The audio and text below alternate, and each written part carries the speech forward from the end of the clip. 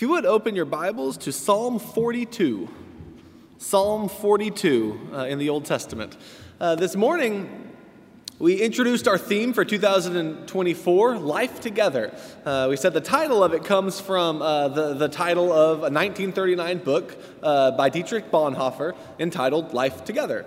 And in that book, he talks about the value of community, the value of the church, the value of having others and one another that you can share the Christian life with, particularly in and through difficult and tumultuous times. He was working with an underground church in Nazi Germany, and he was trying to stand for the truth in that, and he wrote about how meaningful it is in situations like that to have brethren and to have one. He eventually went to prison, and he longed for the time that he could be with his brethren. He remembered the time that he was with his brethren. And in our context, I think it's important to remember that it's kind of easy for us to gather together, at least for most of us a lot of the time.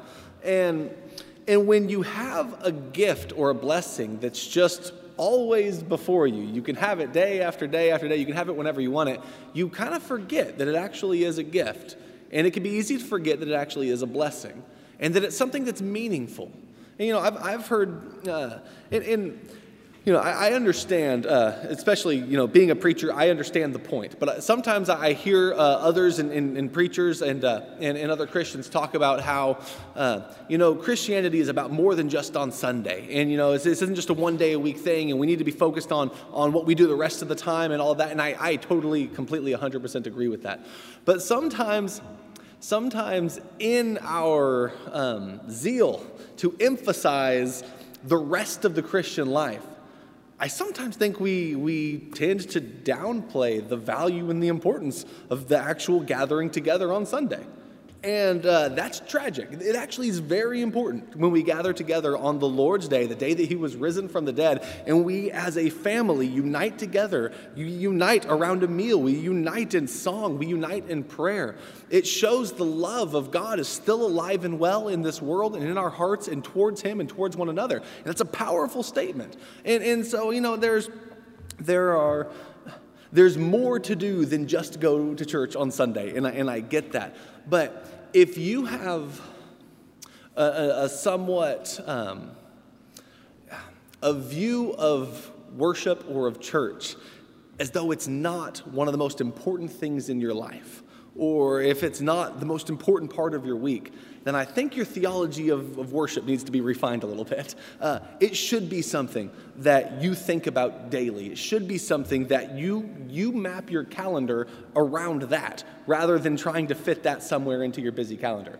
It matters, and if you're a Christian, it should be at the forefront of your priorities, gathering together with the people of God. And so as I read that book and as I read through the New Testament and as I just experience life as a Christian, I can't help but think it would be a wonderful thing to spend a year talking about our life together and what that means for us and the value that could have for each one of us.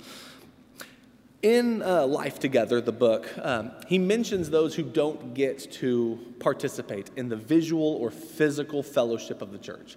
Whether it's those who are sick, those who are in prison, those who are exiled, those who are preaching the gospel in foreign lands, or a couple of the examples that he gives, who don't have that church family gathered together around them. And as I thought about that, the reason we started off this lesson by turning to Psalm 42 is because Psalm 42 is written by someone in a similar situation. He's not thinking about the church on Sunday, but he is thinking about the people of Israel who he used to worship with on the way to the temple. He used to lead in the temple worship, but now he finds himself as an exile. And we're not told exactly which exile this one is. We don't know if it's Babylonian exile. We don't know if it is some other conflict that has left him stranded elsewhere. But he's someone who is now surrounded by enemies. He's in a foreign land. He is exiled away from home. And his tears are the only thing he can eat and drink as he remembers his life back home, as he remembers worship with God, as he remembers being with the multitude. In Psalm 42 and 43, we're going to see the heart of someone being poured out who longs to be with his family again, with his fellow worshipers again, with his brethren and his neighbors, with Israel again, as he spends life in exile.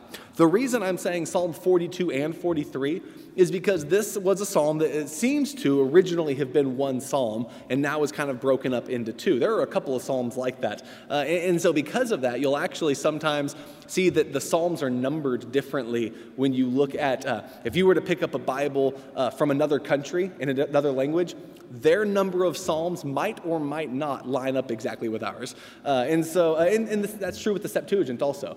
If the Septuagint is the Greek translation of the Hebrew Old Testament, and if you're reading the Psalms from like a Hebrew Masoretic manuscript, and you're comparing that psalm with the Greek Septuagint, you sometimes have to adjust because this is Psalm 9, but this is Psalm 10. It's like, but it's the same psalm. But so anyway, there are some psalms like that were originally one and have been broken up into two. And this seems to be one of those psalms.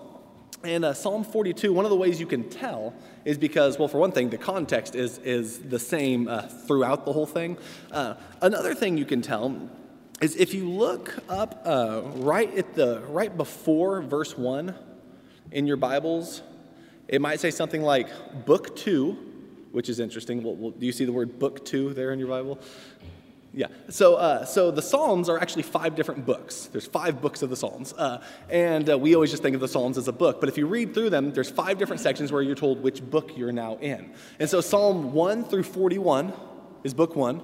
Psalm 42 through 72 is Book 2. Psalm 73 through 89 is Book 3. Psalm 90 through 106 is Book 4. And then Psalm 107 through the end is the 5th book of the Psalms.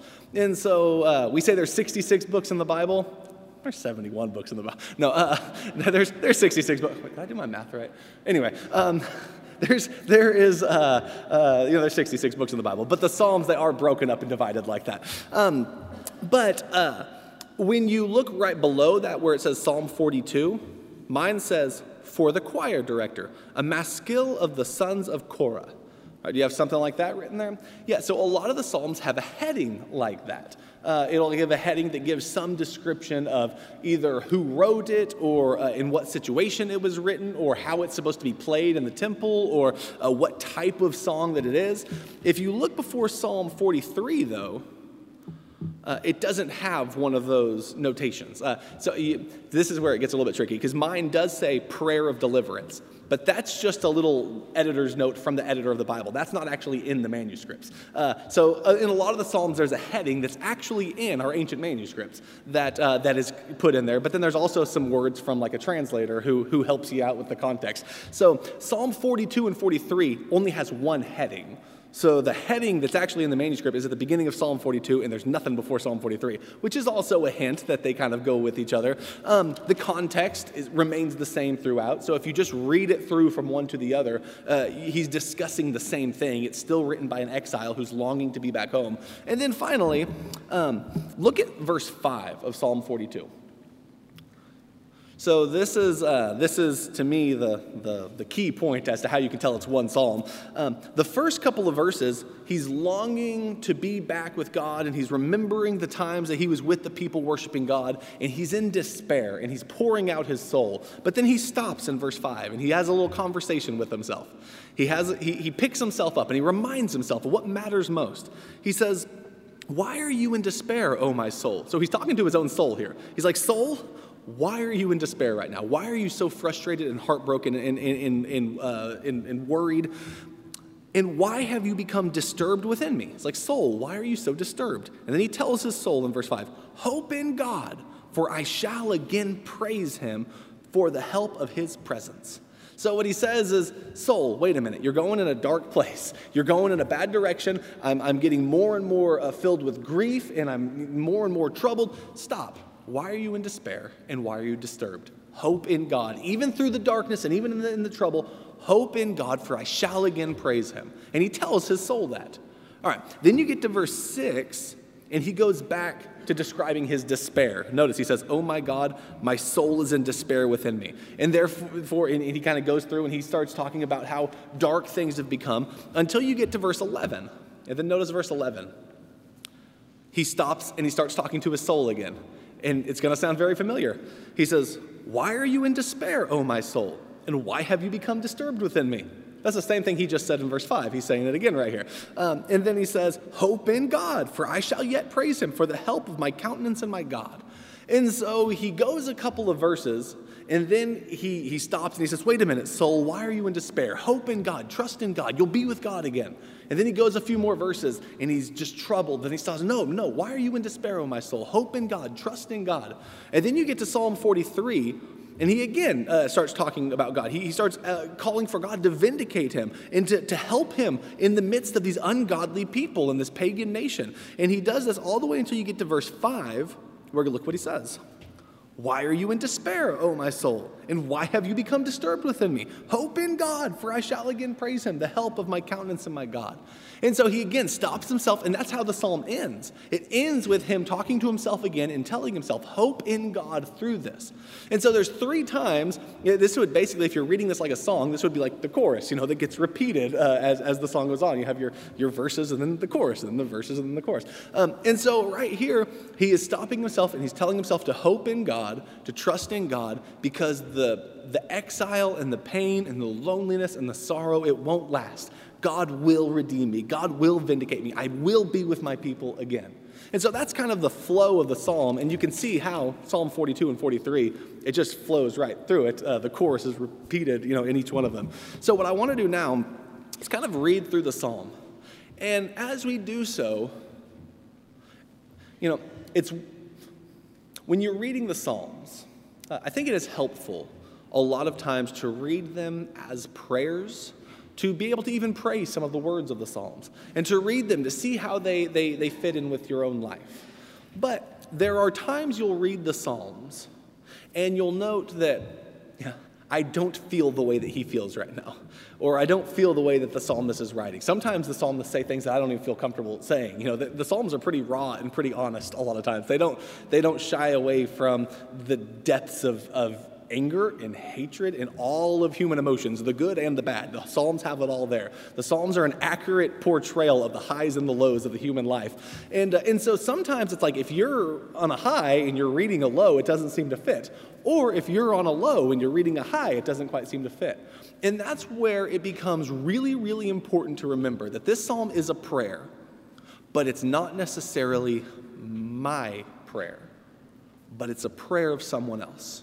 And it's a way to remember that we are a community, that the someone else matters too. And it's a way of it's a way to remind me that others are going through very different circumstances than I am, and to offer prayer for others, to begin to see the experiences of others. So when I read through this psalm, and I'm not in exile, I'm not away in a foreign land longing to be back in Jerusalem. I'm not in his exact situation. In fact, when it comes to the people of God, I was with the church this morning. I went to someone's house this afternoon and spent time with some people from church there. And then I'm here again tonight, and it's like, I've seen enough of you guys, like we see each other. Like I see the church a lot. I show up at the church like daily, and I see people from church. And church folk are a normal part of my life. This is not my psalm right now. This is not the situation that I'm in. But I know that if I were to pull out the bulletin and look at some of the people who are listed there on the homebound, or some of those who are in the hospital, or some of those who are in nursing homes, I know that this might be their psalm right now. And I know that when I read it with them in mind, it might encourage or challenge me, hey, if they can't come here, maybe I can go there. And it reminds me that those people who are going through those difficulties, they still matter very much. And it's a way of I guess, reading the Psalms to look outward instead of just inward. And so remember that as we go through this psalm as well. Verse 1. As the deer pants for the water brooks, so my soul pants for you, O God. My soul thirsts for God, for the living God. When shall I come and appear before God? It's like a deer that is thirsty and longing for water, running through the woods, looking for a stream, looking for some source of water to be hydrated. He says that deer that's in that situation, that's what I feel like right now. Only I'm not thirsting for a stream or a river or a pond. I'm thirsting for God. God is who I feel distant from right now. One of the things that might cause us some distance from the heart of the psalmist is the way we think about worship and location specifically. What I mean is, in ancient Israel, worship had a lot to do with where you were. Worship was location specific. When you were in Jerusalem, when you were at the temple, you were very close to God there. That was the house of God. People would travel to that place to worship God, and it mattered very much that you were there. If you were far from the temple, then you were farther from the presence of God, at least in some sense. I recognize God is omnipresent, but when you read through the Old Testament, very much there's an emphasis that God is more in some places than other places. The burning bush, you had to take your shoes off because you were on holy ground, because you were right there near the very presence of God. That's a little bit different than just when you're walking somewhere else. The temple was one of those places where the presence of God in a special and unique way resided. And as he's in a foreign land, he is very far from the presence of God. We don't always think of God that way. Do you remember the little controversy in John 4 where Jesus is speaking to the Samaritan woman, and she brings up, the Samaritans, we believe that God is here in Mount Gerizim. We worship in this temple, but you guys worship there in Jerusalem. And Jesus says, an hour is coming where it doesn't really matter where you worship. What matters is that you worship God in spirit and in truth. And so we kind of have the mindset that, yeah, we know that there's a church building, but a church building isn't even an essential to Christian worship. We could worship together at a park. We could worship together at someone's house. We could worship in an open field. We could worship on a mountaintop. If we were in a persecuted place, we could worship, in a cave. It's like we could find a place to worship that no one knows about. Where you are doesn't matter. You can worship God just as much in Maryville, Tennessee, as you can in Tirana, Albania, or you can anywhere else in the world. Like, where you are isn't what matters. That you're worshiping God is what matters. That's not the way ancient Israelites tended to think about worship. Yes, they could worship God in other places, but some aspects of worship they could only do at the temple. Like, for example, when it came to offering full sacrifice, they were supposed to bring that to a priest who was at the temple. When it came to the instruments that were used in worship, that was a temple-specific form of worship. There were a lot of things that were supposed to be done specifically at the temple. When they developed synagogues, they did worship God at synagogues, but the worship they offered was not the same as the Levitical temple worship. They would read scripture, they would offer prayers, they might sing, but that would not be done with the animal sacrifices, with the burning of incense, with the Levitical priests in their robes, and with the instruments of music, and all of the stuff that took place at the temple. So what he's longing for here is actual temple worship. That's what he's distant from, and that's where he felt closest to God. And that's why he, like a deer that's thirsting for water, he's thirsting to be back and to worship God in that way again.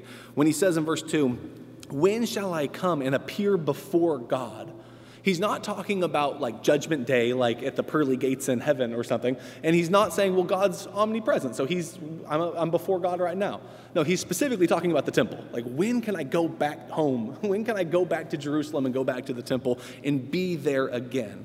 In verse 3, he describes his current circumstances. "My tears have been my food day and night, while all day long they say to me all day long, 'Where is your God?'" So two things are revealed right here in this passage. One, he's surrounded by enemies who do not share his faith in God, and they're actually mocking him. Oh, where is your God now? You think your God is the greatest God in all the world? Where's your food? The only thing you have to eat is tears. Where's your home? You've been brought captive. Your God isn't even strong enough to save you from us. Where is your God now? And that's the type of mocking that they're doing. That was common in the ancient world. When Babylon defeats Jerusalem, what do the Babylonians think about their God as opposed to the God of Jerusalem, the God of Israel? Well, their gods are greater. Their gods are more mighty. One of the ways that you demonstrated the power of your God was by overpowering other people and their gods. And so he's being mocked here, but not only is he being mocked, God is being mocked. And he has to just deal with that because he's unable to persuade them or convince them otherwise. He weeps. That's the only thing he has now. He doesn't seem to have a lot of food. He's hungry. He's alone. He's being mocked, and he's longing to be with God again. Verse 4, He says, "These things I remember, and I pour out my soul within me. For I used to go with the throng or with the multitude and lead them in procession to the house of God with the voice of joy and thanksgiving, a multitude keeping festival."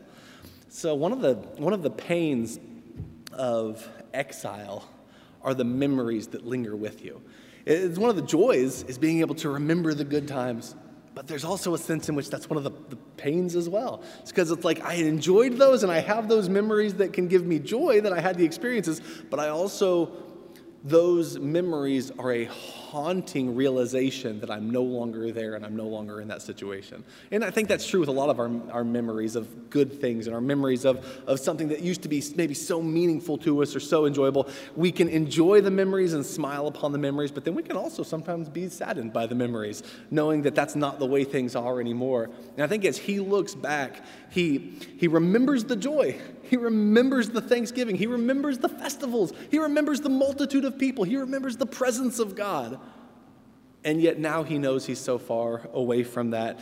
And so he pours out his soul about this pain, and he remembers the depths of sorrow and despair and loneliness that he's in. And then verse 5, he stops. He says, wait a minute. If I keep going down this rabbit hole, I'm going to end up in a dark place I don't want to be, so stop. And wait a minute. Why are you in despair, O my soul? Like, soul, why are you so troubled? Why are you so disturbed within me? Hope in God, for I shall again praise him. Put your trust and put your hope in God, because you will praise him again. Now, that is something that sometimes I think it is important to have those types of hopes. And, I think his hope is very real that he thinks he will go back to Jerusalem. But there are circumstances that we're in where these words, maybe you won't go back to Jerusalem. Maybe you'll die in a foreign land. People did that. Maybe one of the ways that you want this hope to be realized is not the way that it's going to be realized. But I do think if you're a Christian, no matter where you are, if you're longing to be with the people of God again, you can say these words, I shall again praise him. I shall again be with him. Because as Christians, we believe in the resurrection based on the resurrection of Jesus. And so no matter where you are or what difficult time you're in, there is always the hope and the reality that you will again be with God and with his people praising him again. And so that's, I think, an important way to remember. Now, is that what he's thinking of? I don't know. But as Christians, that's a realization that we have. And that's something that we can take hope and take a promise and joy in. So then verse 6. After telling himself, hope in God, trust in God, you'll get through this, he then starts back to talk about some of the struggles. He says in verse 6, "Oh my God, my soul is in despair within me. Therefore I remember you from the land of Jordan and the peaks of Hermon and Mount Mizar." So here what he's doing is he's remembering again. A lot of this deals with his memories of the way things were. But he's remembering, he had remembered the worship in the temple. Now he's just remembering his homeland itself. He's remembering the tall mountains of Hermon and the small mountains of Mizar. He's remembering the Jordan. He's remembering the valleys. He's remembering the landscape itself. And as he does so, his soul is in despair, because he's seeing nothing but foreign sights now. You can get homesickness when you're farther away from home, and you can get to where just even the land and the buildings, whatever it is you're seeing, the language that you're hearing, if you're in a foreign land, you can miss just something familiar. I know people who have been on mission trips for a lengthy period of time, and then they came back and they just wanted a glass of milk because, milk is done a little bit differently here. It's more common here. And there are things like that people just long for, something that reminded them of home. And I think that's what he's thinking about here as he remembers the landscapes and the mountains. But then he says in verse 7, "Deep calls to deep at the sound of your waterfalls, and all your breakers and your waves have rolled over me." As he considers where he is now, he feels like he's drowning, just being beaten by waves.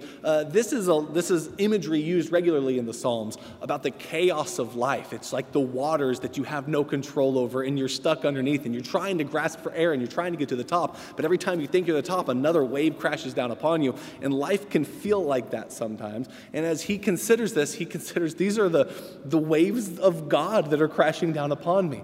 And so verse 9, he knows knows that God is good, or verse 8, he knows God is good, and he says, the Lord will command his loving kindness in the daytime, and his song will be with me in the night, a prayer to the God of my life. So he hopes for the loving kindness of God in the day, and at nighttime when he's alone and in the darkness, what he has with him is the prayer and the song of God. He can go to God in prayer, and he can go to God in song, even if by himself, and even if alone, and even with tears in his eyes.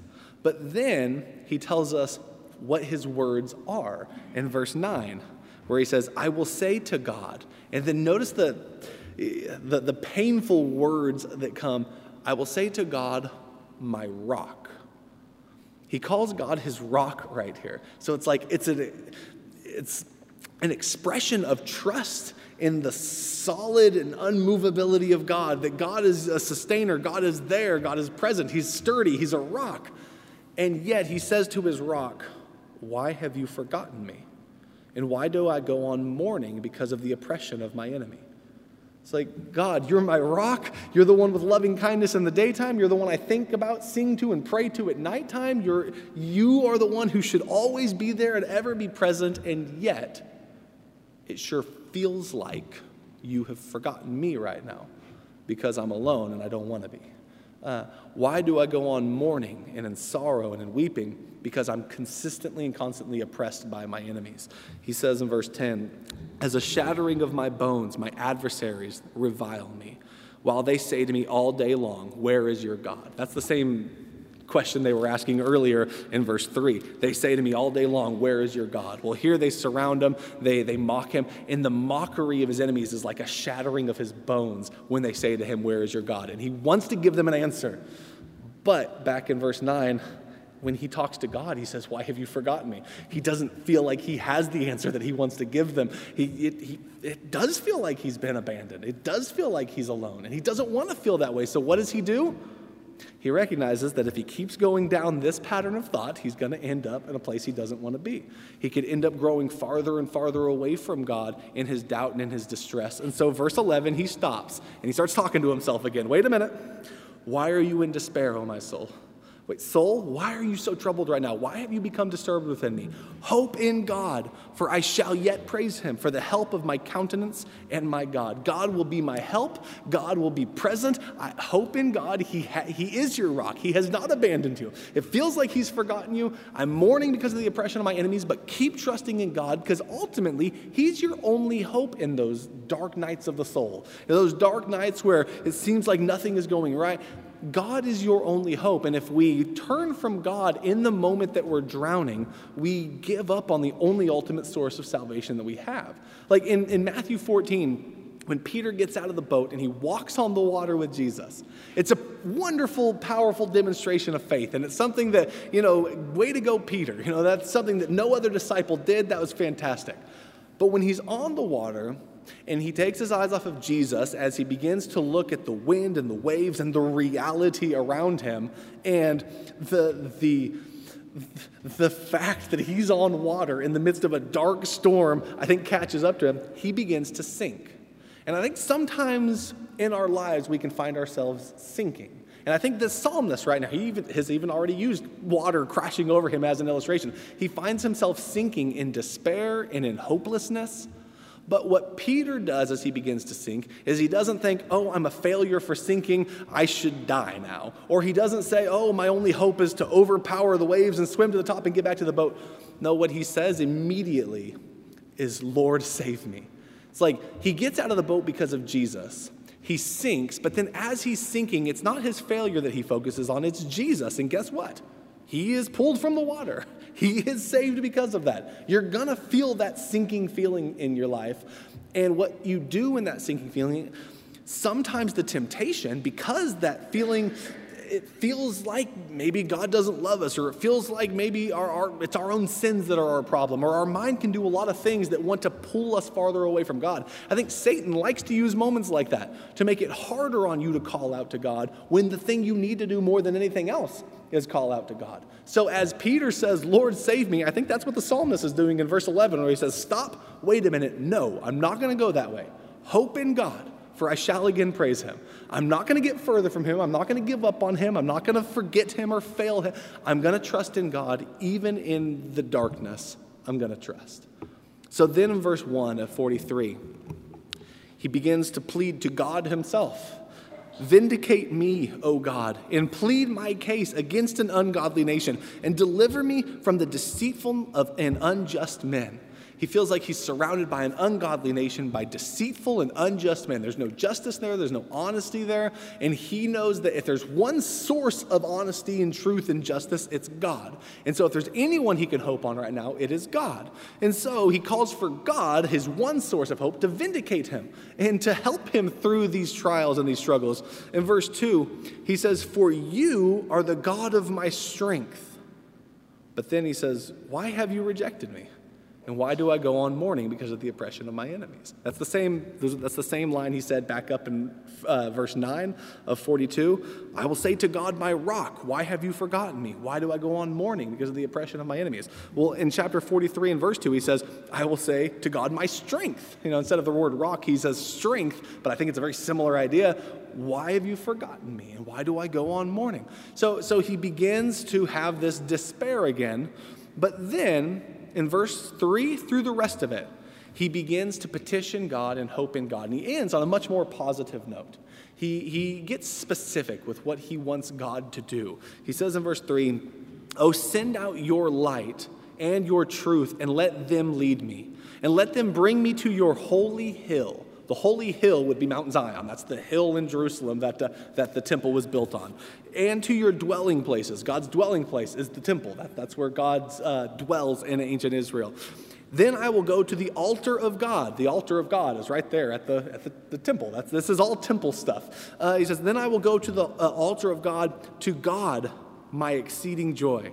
So he says, to your holy hill, to your dwelling places, to your altar. It's like the hill, you can see it in the distance. And then you get a little bit closer and you see the actual dwelling places of the temple. Then you actually get to the temple and you see the altar there. And then he says in verse 4, not just to the altar, but to God, my exceeding joy. So with each of these new expressions, he's moved from seeing the hill to the dwelling place to the altar to God. And he's praying, God, let me get close to you again like that. And when that happens, verse 4, "Then I will go to God, my exceeding joy, and upon the lyre I shall praise you, O God, my God." And so he says, when you bring me back, I will worship again, and I will worship you, O God, and then the expression, my God. It's not just that you are a God or the God, but you are personally my God as well. And as he says those words, he says in verse 5, "Why are you in despair, O my soul? And why have you become disturbed within me? Hope in God, for I shall again praise him, the help of my countenance and my God." And he ends with this final call to hope in God again. So as I read this psalm, I see someone who his life has taken an unexpected turn. And as he remembers what his life had been, it fills him with sorrow. He remembers that he used to be with people in the multitude, in the throng, in the very presence of God. He used to lead in the worship of God. He used to be closer to God. He used to be in his homeland where he saw his mountains and his hills. And he's calling upon God now because he finds himself alone. He finds himself with tears. He finds himself in darkness. He finds himself drowning. He finds himself being mocked and ridiculed by enemies. So his circumstances have completely changed. But the one source of hope that he has through this is for God to remember him, for God to vindicate him, for God to be a source of hope that he can always count on. And as I think about that, it makes me think of those who might be distant from us, whether they are homebound or whether they are in a distant land, wherever they may be. Those who are distant, who are in need. In what ways can we reach out to them? One of the ways I think that God does comfort people is through his people. One of the ways that God does make an impact in the world is through us. One of the ways that Jesus continues to work in this world is through his body, which is still in this world, which is the church.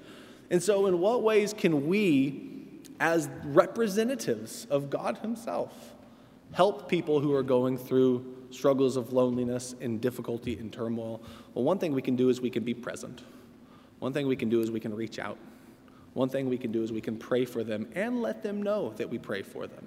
I think it's wonderful to pray for people, and you don't want to sound like, like bragging about, like talking about it, but don't let the fear of that keep you from telling someone that you prayed for them, because it's valuable for someone to know that they have a community who loves them and spends their own time in thought and in prayer about me. Let people know that you're praying for them, and do so regularly. Pray with them. Hold someone's hand and say a prayer with them to let them know that you love them and that you're concerned about what they are concerned about. And all of those, I think, are ways that we can help the exiles remember that they're part of a community that loves them, and remember that they're part of something bigger than themselves, and remember that God still loves them, and that there still is hope, and there still is a future. And if there's anyone here tonight who would like to grow closer to God, maybe in your faith and in your life you have found yourself feeling exiled from God, well, the path home is available. There is a highway through the desert back to our God, and he's inviting you to come. And if there's anyone here who would like to name Jesus as Lord of your life, having your sins washed away in baptism and living for him from this point forward, or having the prayers of the church to help you overcome the struggles and difficulties of life, please let it be known and sit on the front row while we stand and as we sing.